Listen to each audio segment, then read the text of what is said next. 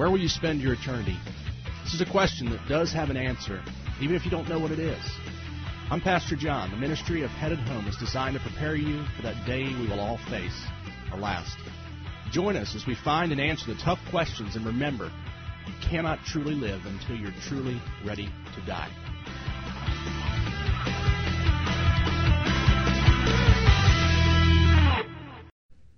What a great song, amen? The heart of worship, really ultimately at the end of the day, it comes down to that. What is in your heart? I don't know what's in your heart. A lot of people think, well, I don't want the pastor to see me. People will say that I'll be somewhere, and they'll say, oh, no, you're a pastor. I said, listen, don't worry about me. Worry about the one that saw you long before I got here. I'm nobody. I'm just a person like you that God called to be in a position like this. Brother Jonathan, why do you dress the way you dress? Well, I want to dress like Jesus did. I want to look like Jesus did. And what was he? Authentic. He lived among the people. He was just a normal person. And most people don't understand that we have made it into something it's not. It's not about religion. It's about a relationship with Jesus Christ. It's about being in God's Word and letting God speak to you. It's about being authentic in your relationships with people, not putting on a facade. Don't stop putting the masks on. Throw them away. Don't even entertain. It's exhausting to live this fake facade and making everybody your online persona and everybody think everything's wonderful with you when inside you're dying. When you get involved in authentic relationships, you know what that means? That if you're having a tough day, you can be transparent and honest about it.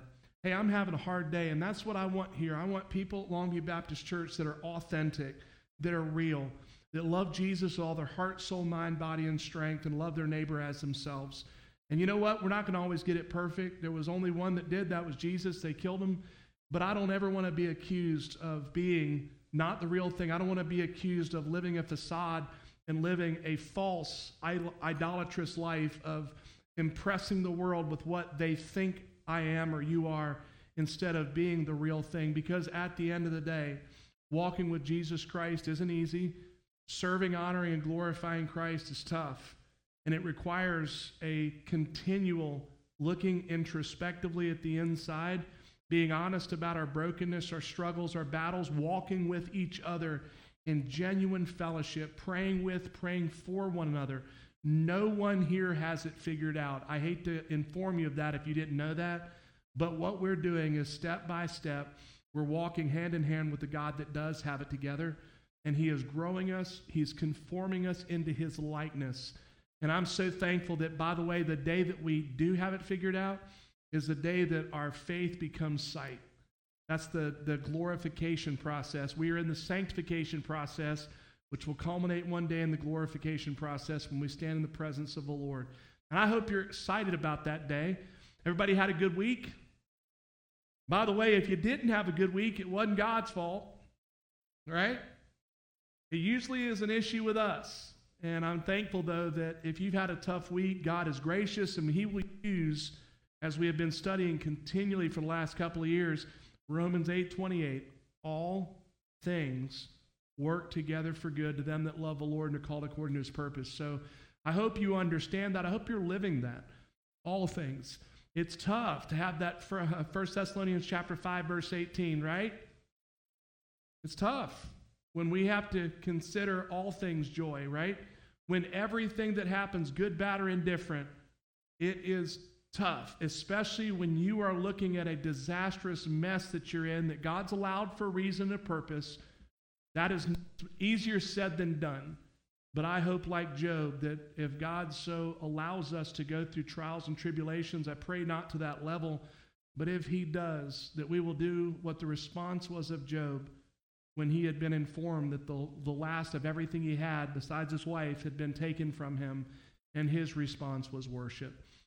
Praise God for that. I hope that will encourage you and challenge you. If you have your Bibles today, which I hope you do, turn to Acts chapter 28.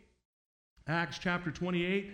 We're going to look at verses 7 through 10 today. We're continuing our study. We're just about done with our study through the book of Acts. And this morning's subtitle is The Ministry. And we're going to look real quickly at the things we looked at last week when we covered verses 1 through 6 of chapter 28. The first one was God will put us where he wants us. We were able to see how that shipwreck that Paul had been involved in, right, shipwrecked on Malta, that was divinely orchestrated. God allowed that for a reason. He allowed that for ministry, as we will see today. Nothing that God allows is with anything other than a purpose and a plan that God allows. And it was beautiful as we saw that. He will put us exactly where he wants us when we are but clay in his hands. Can we wrestle with the master? Can we say, God, no, I'm in, but I'm not into that level, Lord. No, thank you. Yeah, we can. What will that result in? Not good things. When Jonah decided he wanted to go on a cruise instead of going to Nineveh, what happened? We know what happened. God had to do a little character correcting, and God will do that. But God gives us that pesky little thing that we saw starting back in the Garden of Eden called free will. God gives us free will. And it's a tough thing because in all reality, I wish God did not give us free will. And the only thing that we could do was the right thing all the time. We had way too little amens on that. I'm a little nervous. I wish we could do only the right thing all the time. Amen. Okay, the rest of you don't want to say, oh, me, right? But the good thing about God giving us free will, though, is we can conform into his likeness. When your desire is to be desperate for him, the Holy Spirit and the power of the Holy Spirit will give us the ability to live the life that God has called us to. The second thing we looked at in last week's study was this: nothing can happen to us that God doesn't allow. Again, beautiful thing. Again, as God orchestrates each thing, is God author sin? Absolutely not. But God can take those sinful things that we at times engage ourselves in, even horrific things. The story of Samson. God took God had this Nazirite vow that Samson was a part of even before he was born. His parents didn't drink wine. They didn't do all of these things that they had been told not to do. They did it. He'd been in this vow since before birth. Look what happened with Samson. Samson decided to do things his own way. God allowed it. But what did God do? He took and used it for his glory. Sadly, Samson ended up dying in the midst of the judgment for his actions. Can you imagine the moment his eyes were taken out of his head? His eyes were plucked out. Here is this man that had been so strong, that God had used so powerfully, and he knew at that moment there was no way his vision would return. And what did God do? He allowed him to die in the part that he had cried out to the Lord in repentance at the end there. God, let me get judgment, and let me get justice for my eyes. Lord, let me. And what did he do? He died. So God used that for his glory. In church, whether it is something that we have done, and I think that's a lot of times that we get overwhelmed in our sorrow. That's why Paul said when someone's repentant, make sure that you don't allow them to remain overwhelmed in their sorrow. What that means is you make sure when somebody's repentant that you restore them in friendship even. You get somebody who's hurt your feelings, had broken that violation, that bond of friendship through betraying you. If they are truly, genuinely repentant, you have a biblical obligation to restore them to your friendship and fellowship with them. Be quick to do that, because a person that is not can be overwhelmed in their sorrow and despair. Very, very important biblical principle that I hope that we continue to take and glean from God's word. The third and final thing we looked at last Sunday was this: the effects of God's saving power is demonstrated through his healing power. And we saw with Paul, he should have died. This viper that came out and attached himself to his arm. I don't know why. I love that story. It's such a powerful story. But Paul should have died from it. The islanders were like, uh-oh, justice has escaped itself. He should have already died, but guess what? He's going to die now. And no, what happened? God didn't allow anything. He didn't swell up from it, which would have been the due course. If you've ever watched somebody be bitten by a copperhead, I know the guy from Snake Salvation. It was that church, Snake Handling Church, the Coots guy. His last name was Coots, but he died. I had actually watched that series, and it was called Snake Salvation, and that pastor in that documentary died. God cannot be mocked. Amen? And I think that's the reason that God gave us this thing that we often use as a weight, a balance weight between our shoulders. We can misread Scripture. We can test the Lord our God, and only one place in Scripture that God says to test Him in, and that's actually in giving. Amen? The only place that God says to test Him. And I understand faith. I think it's important to, in faith, we do a lot of things in faith, but I think going and grabbing poisonous reptiles and saying, hey, how big is your faith? My faith is big enough to stay away from something like that that can take your life. Amen? And I've already told, you guys have already told me, you bring a poisonous snake on me, I'm going to show you what I got faith in. I got faith in that weapon that is going to dispatch it. Amen, or oh me. Amen. I hope you found Acts chapter 28. Again, we're going to look at verses 7 through 10 this morning. And if you're physically able, let's stand out of reverence this morning for the reading of God's Word.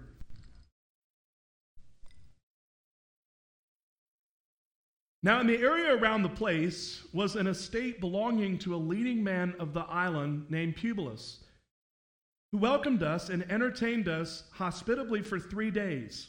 Publius' father was in bed suffering from fever and dysentery. So Paul went to him, and praying and laying hands on him, he healed him. After this, the rest of those on the island who had diseases also came and were cured. So they heaped many honors on us, and when we sailed, they gave us what we needed. Father, thank you for this privilege this morning to worship you. This privilege, Father, to assemble, to offer up a sacrifice of worship.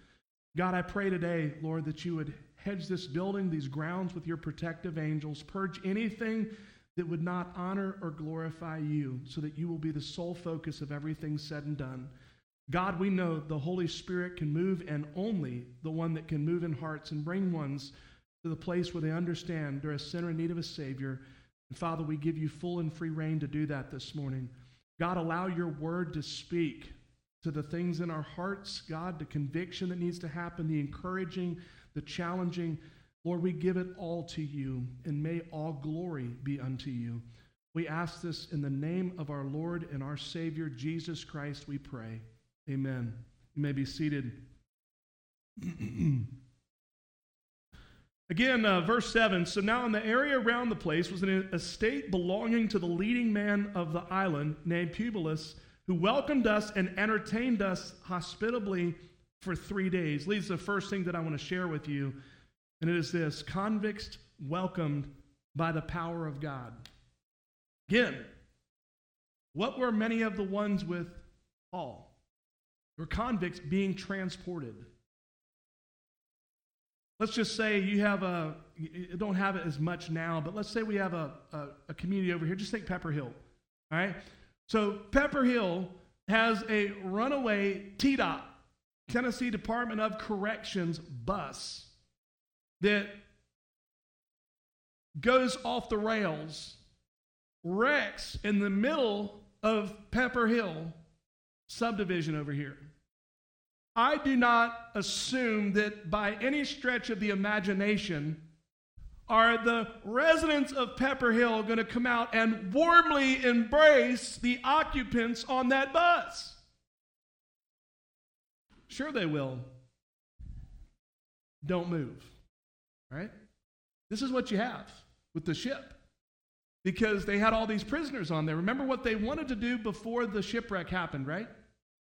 They wanted to kill them. They didn't because of Paul. Another divinely orchestrated thing that God did. So to help you kind of grasp that, they would have known, the people on the island would have known that there were convicts in these people. Again, they rightfully assumed that once Paul got bitten, they knew he was a convict, because they said, oh, he hasn't escaped death and now he's going to die. So they knew this. But what did God do? God orchestrated, again, the divine to accomplish his purpose.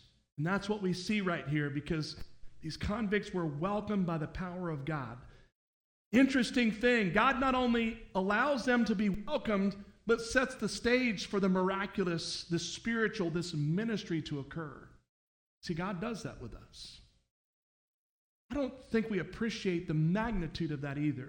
We talked about it, we're going through Experiencing God in our class this morning. Just love that, by the way. I love the Blackaby series. If you've not done it, I encourage you to do it. It's awesome, though. It's growing in your walk with God. It's experiencing the power of God. This morning we talked about the Holy Spirit and how we read God's Word and the Holy Spirit applies it to our lives, and whether it's convicting us over something we didn't do or we did do, making it right. And what does that do? That brings us to a closer, more intimate walk with the Father. And it's awesome. Again, I want to tell you this. If you're not reading the Bible, I feel bad for you, but I don't, because you're getting what you get. You can't want an authentic relationship with Jesus Christ if you do not allow him to speak to you. Well, wait a minute. God can just set the bush on fire. Why does he need to set the bush on fire? We have his word. Don't sit around and ask God to speak to you in a unique way when God has given us his word. Every answer to every question, every encouragement, every challenge, every story, uniquely designed to speak. And by the way, the Holy Spirit, if there's a different way that you and I need to be spoken to, the Holy Spirit will do it. So again, it's not too late. You can get started. I know we got a bunch of people reading. Please read cover to cover 20 minutes a day. If you're an average reader, you can do it, I promise you. But I want you to have that relationship. You might go, Brother Jonathan, why are you so vested in getting everybody to read God's word? Because I know that God's word can do what I can't do in 1,000 hours sitting down with you one-on-one in counseling. And by the way, as those of you who experience my counseling, first question out of my mouth is, are you reading? When you say no, I say, we're going to stop this in just a second after I pray. This week, I want you to start Matthew or wherever I'll tell the person whatever God lays on heart, and then we're going to meet in 2 weeks. And if you don't read, we're not going to meet anymore. Because I can't give you insight into something that you won't allow God to speak to. We don't involve ourselves in the law of diminishing returns, right? Meaning, the more we invest, the less we get. I'm not going to waste your time because, listen, I'm not the one with the answers. We follow the one and we serve the one that's got the answers. You got a marriage problem and you won't get in God's word, you're not serious about saving your marriage, are you? Because if you were, you'd get in God's word, you'd do what needs to be done, because that would matter to you more than anything else if you really seriously are desiring a fix. You need a question answered? If you don't get in God's word, don't tell me you are desperately doing everything in your power to find out what God's will is, because you're not. God's word is the only thing that will speak to everything. And by the way, let me just encourage you. On Mondays and Tuesdays, I spend my days with people who are one footstep from eternity. You don't want to get there one day. You don't want to get there and sit back with regret, wishing that you had done something that right now you can do. Because Psalm 23, as it goes at the end there, yea, though I walk through the valley of the shadow of death, I will fear no evil, for thou art with me. What a comfort. But if you've not spent time in his presence, what does that mean to you? You haven't wanted to be in his presence because clearly you've done something that's prevented you from having that deep walk and relationship with him. Are you seriously wanting to dwell in his presence? Because when you won't allow him to speak to the situations of your life, is it that important to you in the first place? Another statement. So, you're married. You see your spouse for 1 hour a week, but you don't get up and pick up the phone to talk with them. By the way, you have a one-way phone. You want to tell them what you think, but you're unwilling to hear what they say. See, that's what happens when you have a relationship with the Lord where you pray, but you don't read the Bible. Go tell your husbands, go tell your wife, listen, our communication, I really want to grow in our relationship. I've made a special phone the part at the bottom that you speak into, I've removed the microphone, honey. So when you're on there, you're going to be able to hear what I have to say, but you're not going to be able to respond at all. Isn't that exciting, honey? I hear some guys going, oh, Lord, make it happen. But you know what I'm saying. You're not going to have a relationship, are you? But you want to say that, oh, me and God have a unique understanding. Oh, no, really? I just removed any ability for you to justify not reading God's word. Again, I love you, and that's why I'm saying this. I don't get anything out of this other than watching you grow in the nurture and admonition of the Lord and watching you become the man, the woman, or the child that God divinely created you to be. And you're robbing yourself. You're allowing the enemy to say, look, it is pleasing to the eye and desirable for gaining wisdom. That's all that happens when we allow the enemy to rob us from this awesome ability for God to speak. We are being robbed. And I want to encourage you to remember, God is an awesome God. He works in hearts. He works in lives. And his desire is to do the supernatural in your life. He wants to take your life of ordinary and literally allow you to live the life of extraordinary, but it can't happen until we're all in. Again, verse 8, listen close.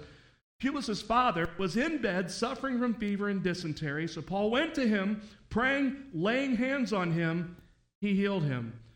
Leads to the second thing I'm going to share with you this morning. It's this.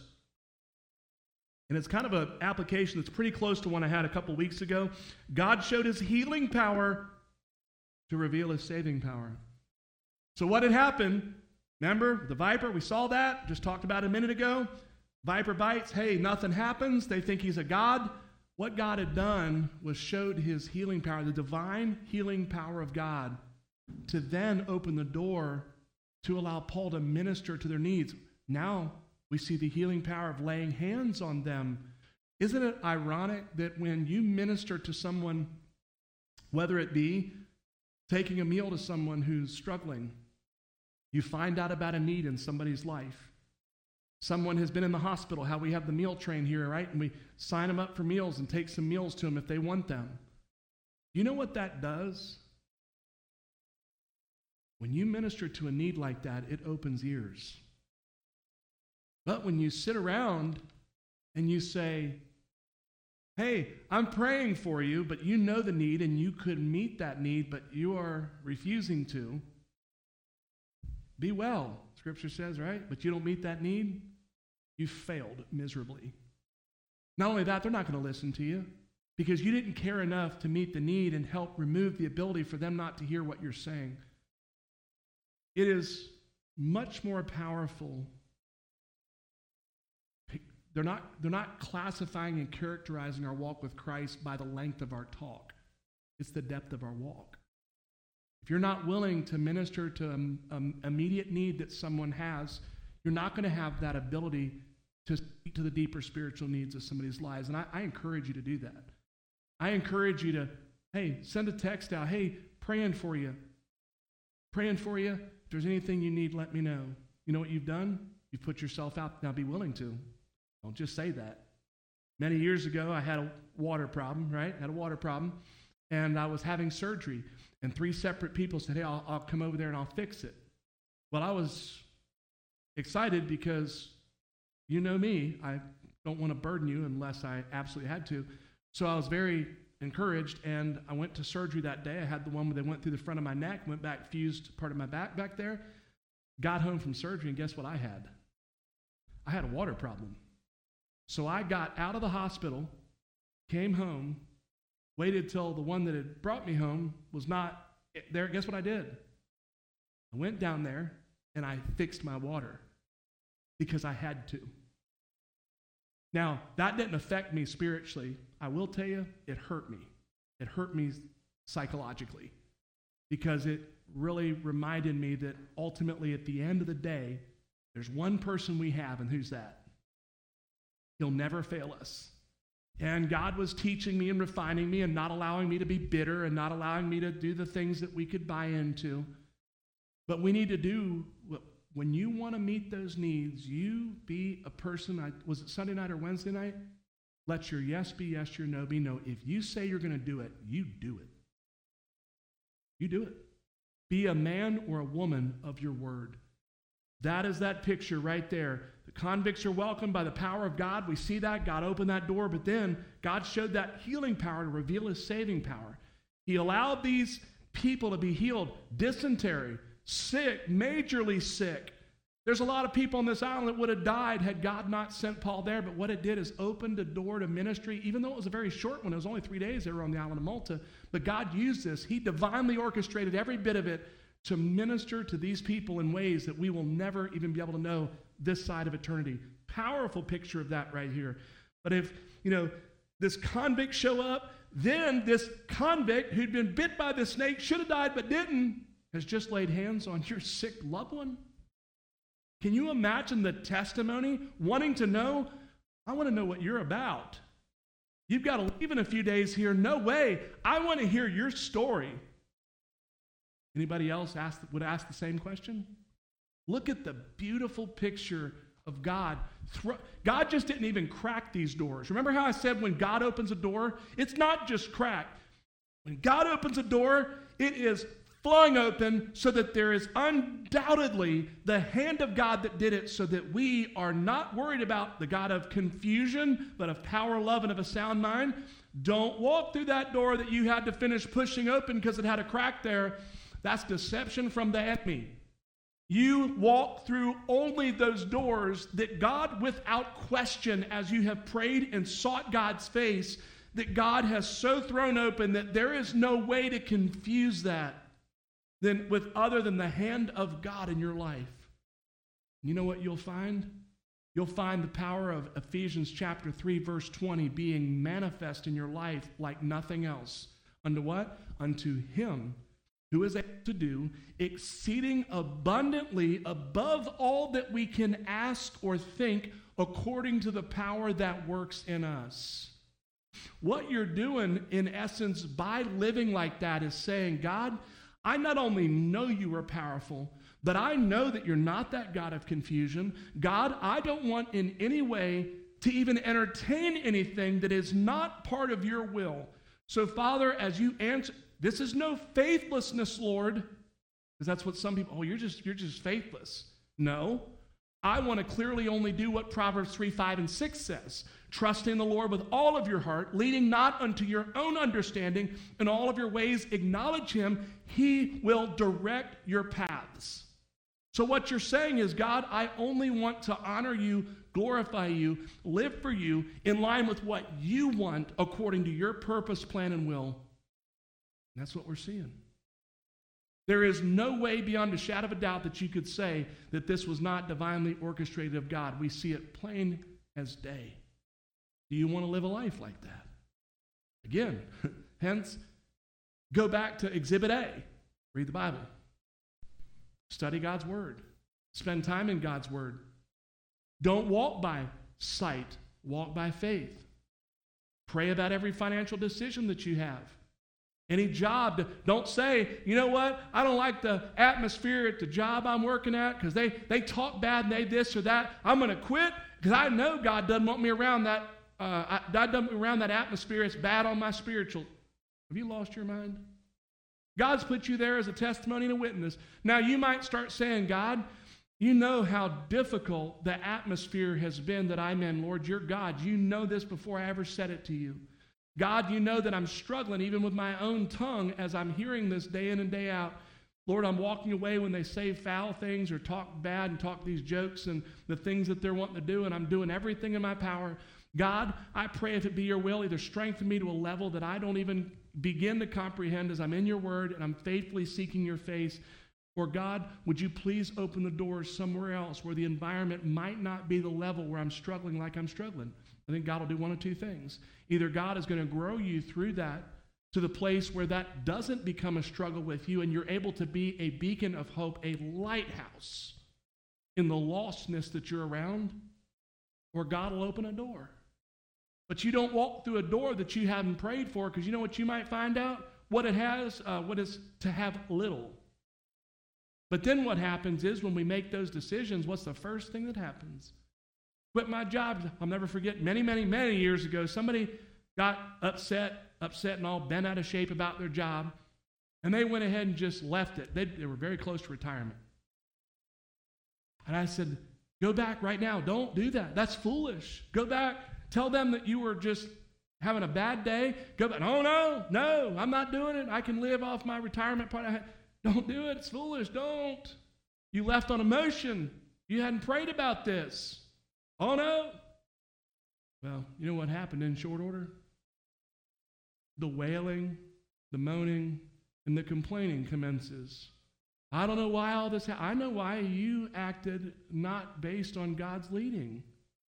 And now you don't like the consequences of it, and now you're all upset, and you're all bent out of shape, but you've made this bed, and then they got mad at me.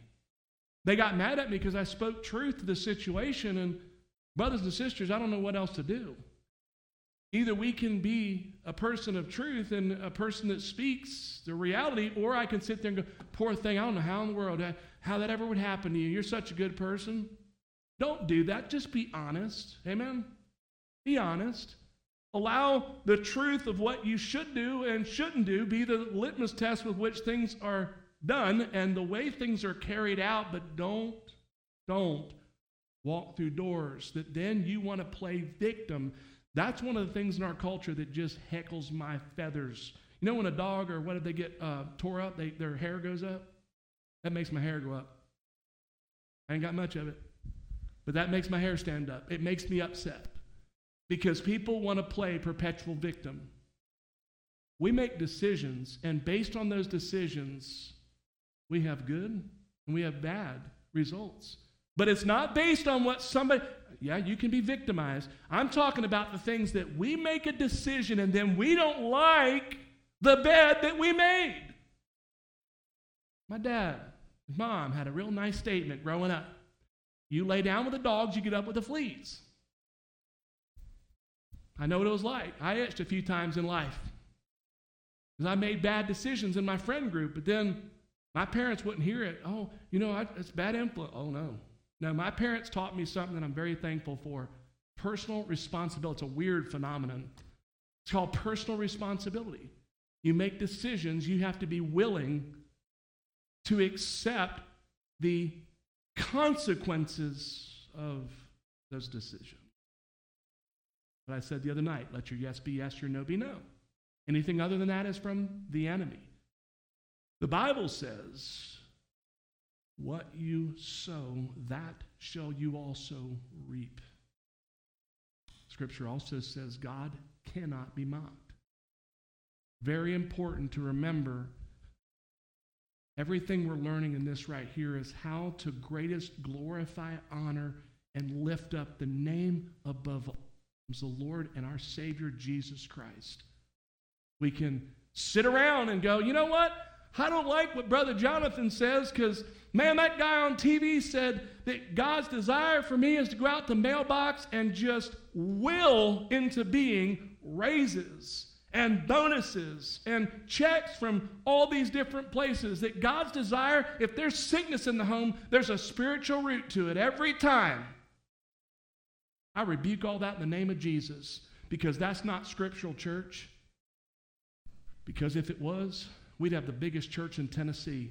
I'd be out there I would be on the steeple on Sunday mornings with a megaphone and a massive amplifier amplifying that because, man, would that not be nice if that was truth. If God's sole desire was heaven on earth, I'd be all over it. Anybody else? Oh, Lord, help us. If that was truth, we got no, y'all are too humble. You wouldn't want to take it because you'd be scared you'd be ruined, right?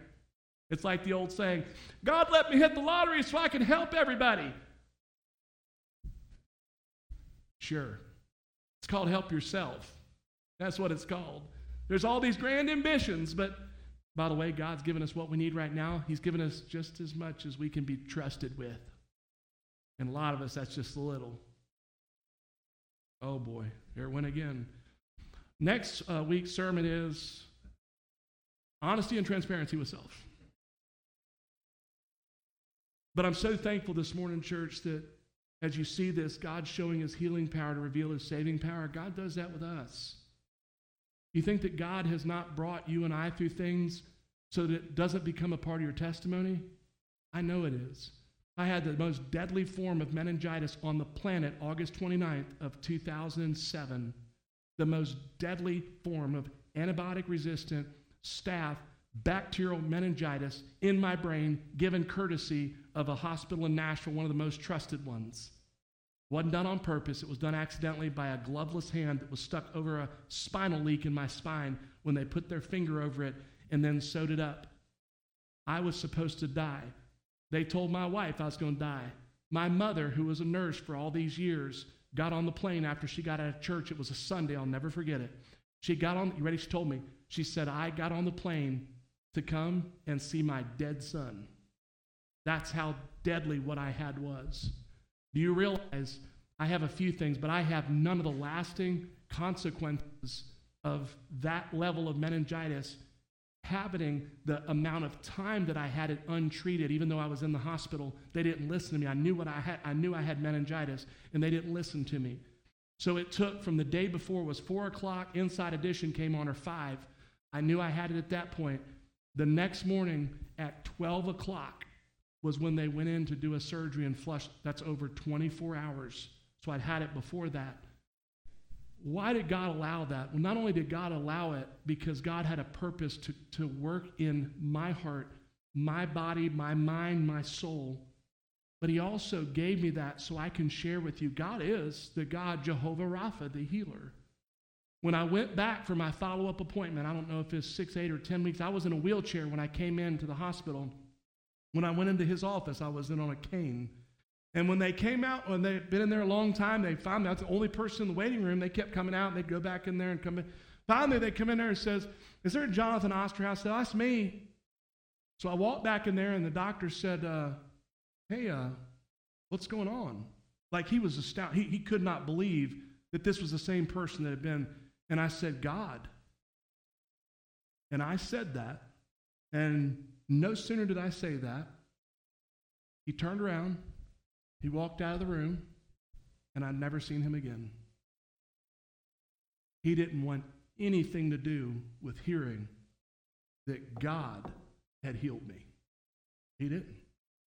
I don't know what he was looking for, like, Doc, you just made you caused a miracle to happen. No, I wanted to say, you guys caused this, and the power of God is what. But I never got that opportunity because they didn't want to hear about what had healed me. They didn't want to hear why I was still alive, and not, if you remember the girl at Lipscomb, I think it was, that ended up losing her legs and her arms. Mine was worse than that. And God supernaturally protected me. God had a purpose and a plan, though, church. Remember, I wasn't a pastor then. I remember I had answered the call to ministry. Or you remember when I did this? Just before this had happened. And I remember as I was dying, because when you have that, you're going to die. And I knew this, and I was okay with that. I was fine with it. But I remember saying, ready? This is how the enemy, I remember saying, what a joke. You didn't call me to ministry, Lord. I'm going to die, and all those people are going to make a mockery of what I thought I was doing. I remember that. I remember it vividly. And it's as if God's going, you don't even know what I'm going to do. See, that's God. And what he does is he allows these things. He shows his healing power. So then he opens those doors to reveal his saving power. So these things that God allows in your life, you use those as part of your testimony of the power, the healing power of God. As God opens doors in your lives, allow your don't be ashamed of your testimony. Don't revel in the sin of it. But you make sure that the testimony of the redemptive power of God, you're not ashamed of that, because that's part of your testimony. That's part of the ways that God uses to open doors and minister to people. Now listen to verse 9 and 10. We'll be finishing up. After this, the rest of those on the island who had diseases also came and were cured. So they heaped many honors on us. When we sailed, they gave us what we needed. The third and final thing I want to share with you this morning is this: had Paul not been faithful to be led through the trials, there would never have been any triumphs. And I want to encourage you this morning. This is the main part of the message. I don't know what you're going through. I know what you've allowed me, and we don't know, like just us a little over a year ago, we woke up one morning with a normal life, and that night got a call that changed our lives. All of us are going to have that. Those battles right now, those insurmountable obstacles that you're going, God, I don't know how we're going to do this. Maybe you're sitting there right now and nobody in this building or someone watching online right now, maybe right this very moment, you're going, I don't know how our marriage can be saved. I don't know how in the world that anything is going to be salvageable from the mess that we have. I want to encourage you this morning that these trials right here, God will use. And if you will stand firm and you will trust in Him, you will experience the triumphs. I can't even tell you the number of people in here who had impossible situations in their relationships that now, I know one in particular in this church body, they share this, that's why I can share it. 16 years later, here they are, married, in love with each other like they've never been in love with each other. They made some hard decisions. They stood fast. They trusted God, and God delivered them. And as a matter of fact, I'll never forget the first time I met with the husband. I said, listen, if you'll listen to what I'm telling you, you will be able to stand up in just a few months or a couple of years and say, I never thought I could love this woman like I love her. And that person was able to do that. And that's the power of God. That is the power of God. But if you don't stand firm during these trials, these tribulations, you'll never experience the triumphs. We can take the easy out. Matter of fact, we can take the easy out every day. Go to the doctor, man, tell him he needs some nerve pills. And anytime things get tough, just pop you one of them footballs, or what they call them, peaches. Throw one of those Xanaxes in your mouth, or Valiums, or whatever it is. Just escape. Just get away. You know what that'll do? Nothing. You've got to deal with the root of things. You got to deal with the root of things. It's easy to take an escape, isn't it? I know. Many years ago, alcohol was one of my escapes. It was easy, man. Just crack that silver can, let it rip. You know what that did? Absolutely nothing. What it did was allowed me, though, to hide from what the real issue was. You know what the real issue was? I had grown up in a godly home, and I had praying parents and grandparents. And God had me in His sights. And it wasn't until I realized my need for a Savior and my religion, right? My praying 1,000 times, if I ever remember it, to get saved. Not wanting to go to hell, but I didn't know what a relationship with Jesus Christ was. That's what was so powerful just a few Sundays ago when Todd was up here, because we talked on the New Year's that night. And that book, Not a Fan, he said, I'm not a follower, I'm a fan. And here at his age, he was able to recognize that and come to saving faith in Jesus Christ that night. And this morning, I ask you again in closing, are you a follower of Jesus Christ, or are you like this man was? I was a somewhat fan. Do you know Him as your personal Lord and Savior? I ask you that this morning.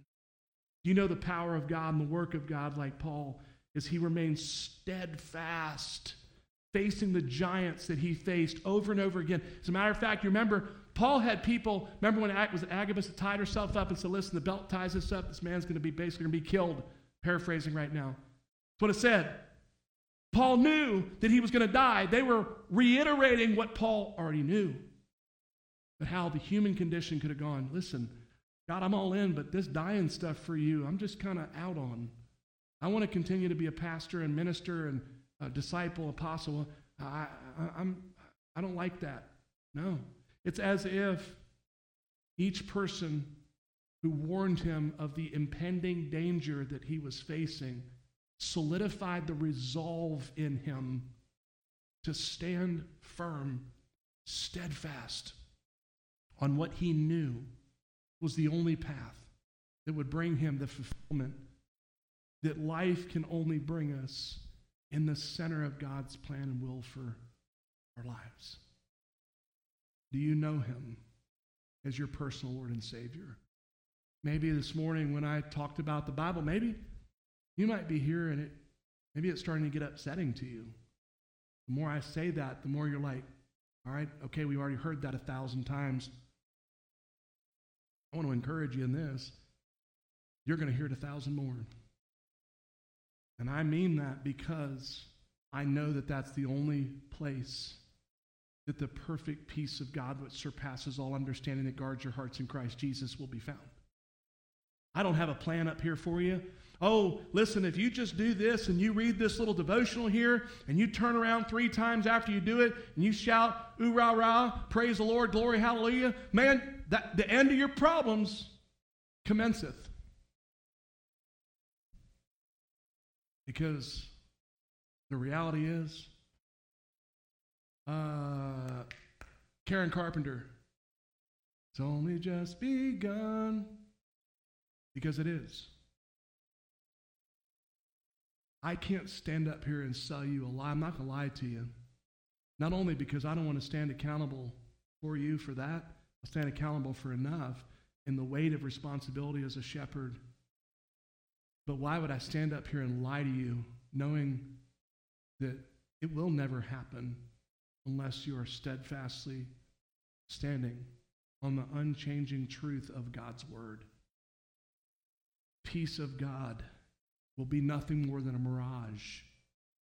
And I don't care what pastor tells you that. I don't care if it's a pastor. You go, well, preacher, you're at this little church in the middle of Unionville, Tennessee. The guy on TV, he's knocking down probably 1.5. He's got 300,000, I don't care how many people they're watching online. I don't care what you have. If it's not true, it doesn't matter what's following them or how successful they may appear or how many books they might have written. Just because I know that the faithfulness of God's truth and God's word cannot be understated and underestimated. You want to see God change your life, your family, your sphere of influence, your heart, your everything. You fall passionately and desperately in love with him. The truth. Not your pastor. I don't care if you like me. I like you too. I love you. You're my brother or sister in Christ. I want to have great, authentic relationships. But don't follow me. Follow Christ. Follow him. Be in love with truth because it will never let you down, and that will lead you to a Savior that will never leave you, will never forsake you. And as we watch Paul's final hurrah here, in a sense, ministerially speaking, in this pilgrimage, what we're going to see is the passion with which he followed Christ should be the passion with which we mirror in our lives. And the life that we live will not be a life not worth living. It will be a life worth living and fulfillment like none other. Let's pray. Father, thank you, God, this morning for your word. God, thank you. Thank you for the truth of it, even at those times, God, when it just cuts us to the core. Lord, thank you that it does do that it pierces, it cuts, it lays bare the joint, the marrow, Father. It goes to the heart of the issue. Father, I pray this morning, Lord, as your word has been proclaimed, that, Father, whether it's in this building or online, that not only have ones heard the truth, God, but allowed you to speak to whatever the issues are of their heart, their marriage, family, work, whatever it is. God, I pray during this invitation this morning, Lord, that we would respond to whatever it is that you're doing. You are so good. You're so faithful. And God, I know this morning that you have a mighty work that you want to do in each and every one of us for your glory. God, we cannot be used until we have been pushed to the background and that you alone are preeminent. God, whatever needs to be laid down today, confessed, Lord, maybe today we need to take on something, reading your word and the various aspects of following you and being an apostle, disciple. God, I pray that that would happen, Lord. And as we lift up those in prayer that you have laid on our hearts, I pray that we will do that with passion, that we will not grow weary in lifting them up in prayer, knowing that it matters. They matter. You sent your son Jesus to die for them also. God, I pray for those situations that they need lifted up, that we will be passionate in praying for those, pray until something happens. God, for those here that may have heard this morning's message and are saying to themselves, I want to experience what he's talked about today, whether in this building or online, I pray that your spirits allowed them to understand that they're a sinner in need of a Savior, that the separation that they're feeling is what happened. We were born like that. From our father, we inherit the sin DNA. But God, I pray that they would realize today that Jesus Christ has paid the price to restore us in fellowship with you, and therefore our created purpose, walking with you, is going to be able to be fulfilled. But it's only through that confession of sin, our placing our faith and trust in Jesus Christ and asking you to be our Savior and the Lord of our life, can that occur. God alone, may you be exalted, glorified, lifted up during this time of invitation. And we ask all this in Jesus' name we pray. Amen. Thank you for listening to Headed Home with Pastor John. If you'd like to know more about a personal relationship with Jesus Christ, please visit our website at longviewbaptistchurch.org and click our contact link. Thank you for joining us.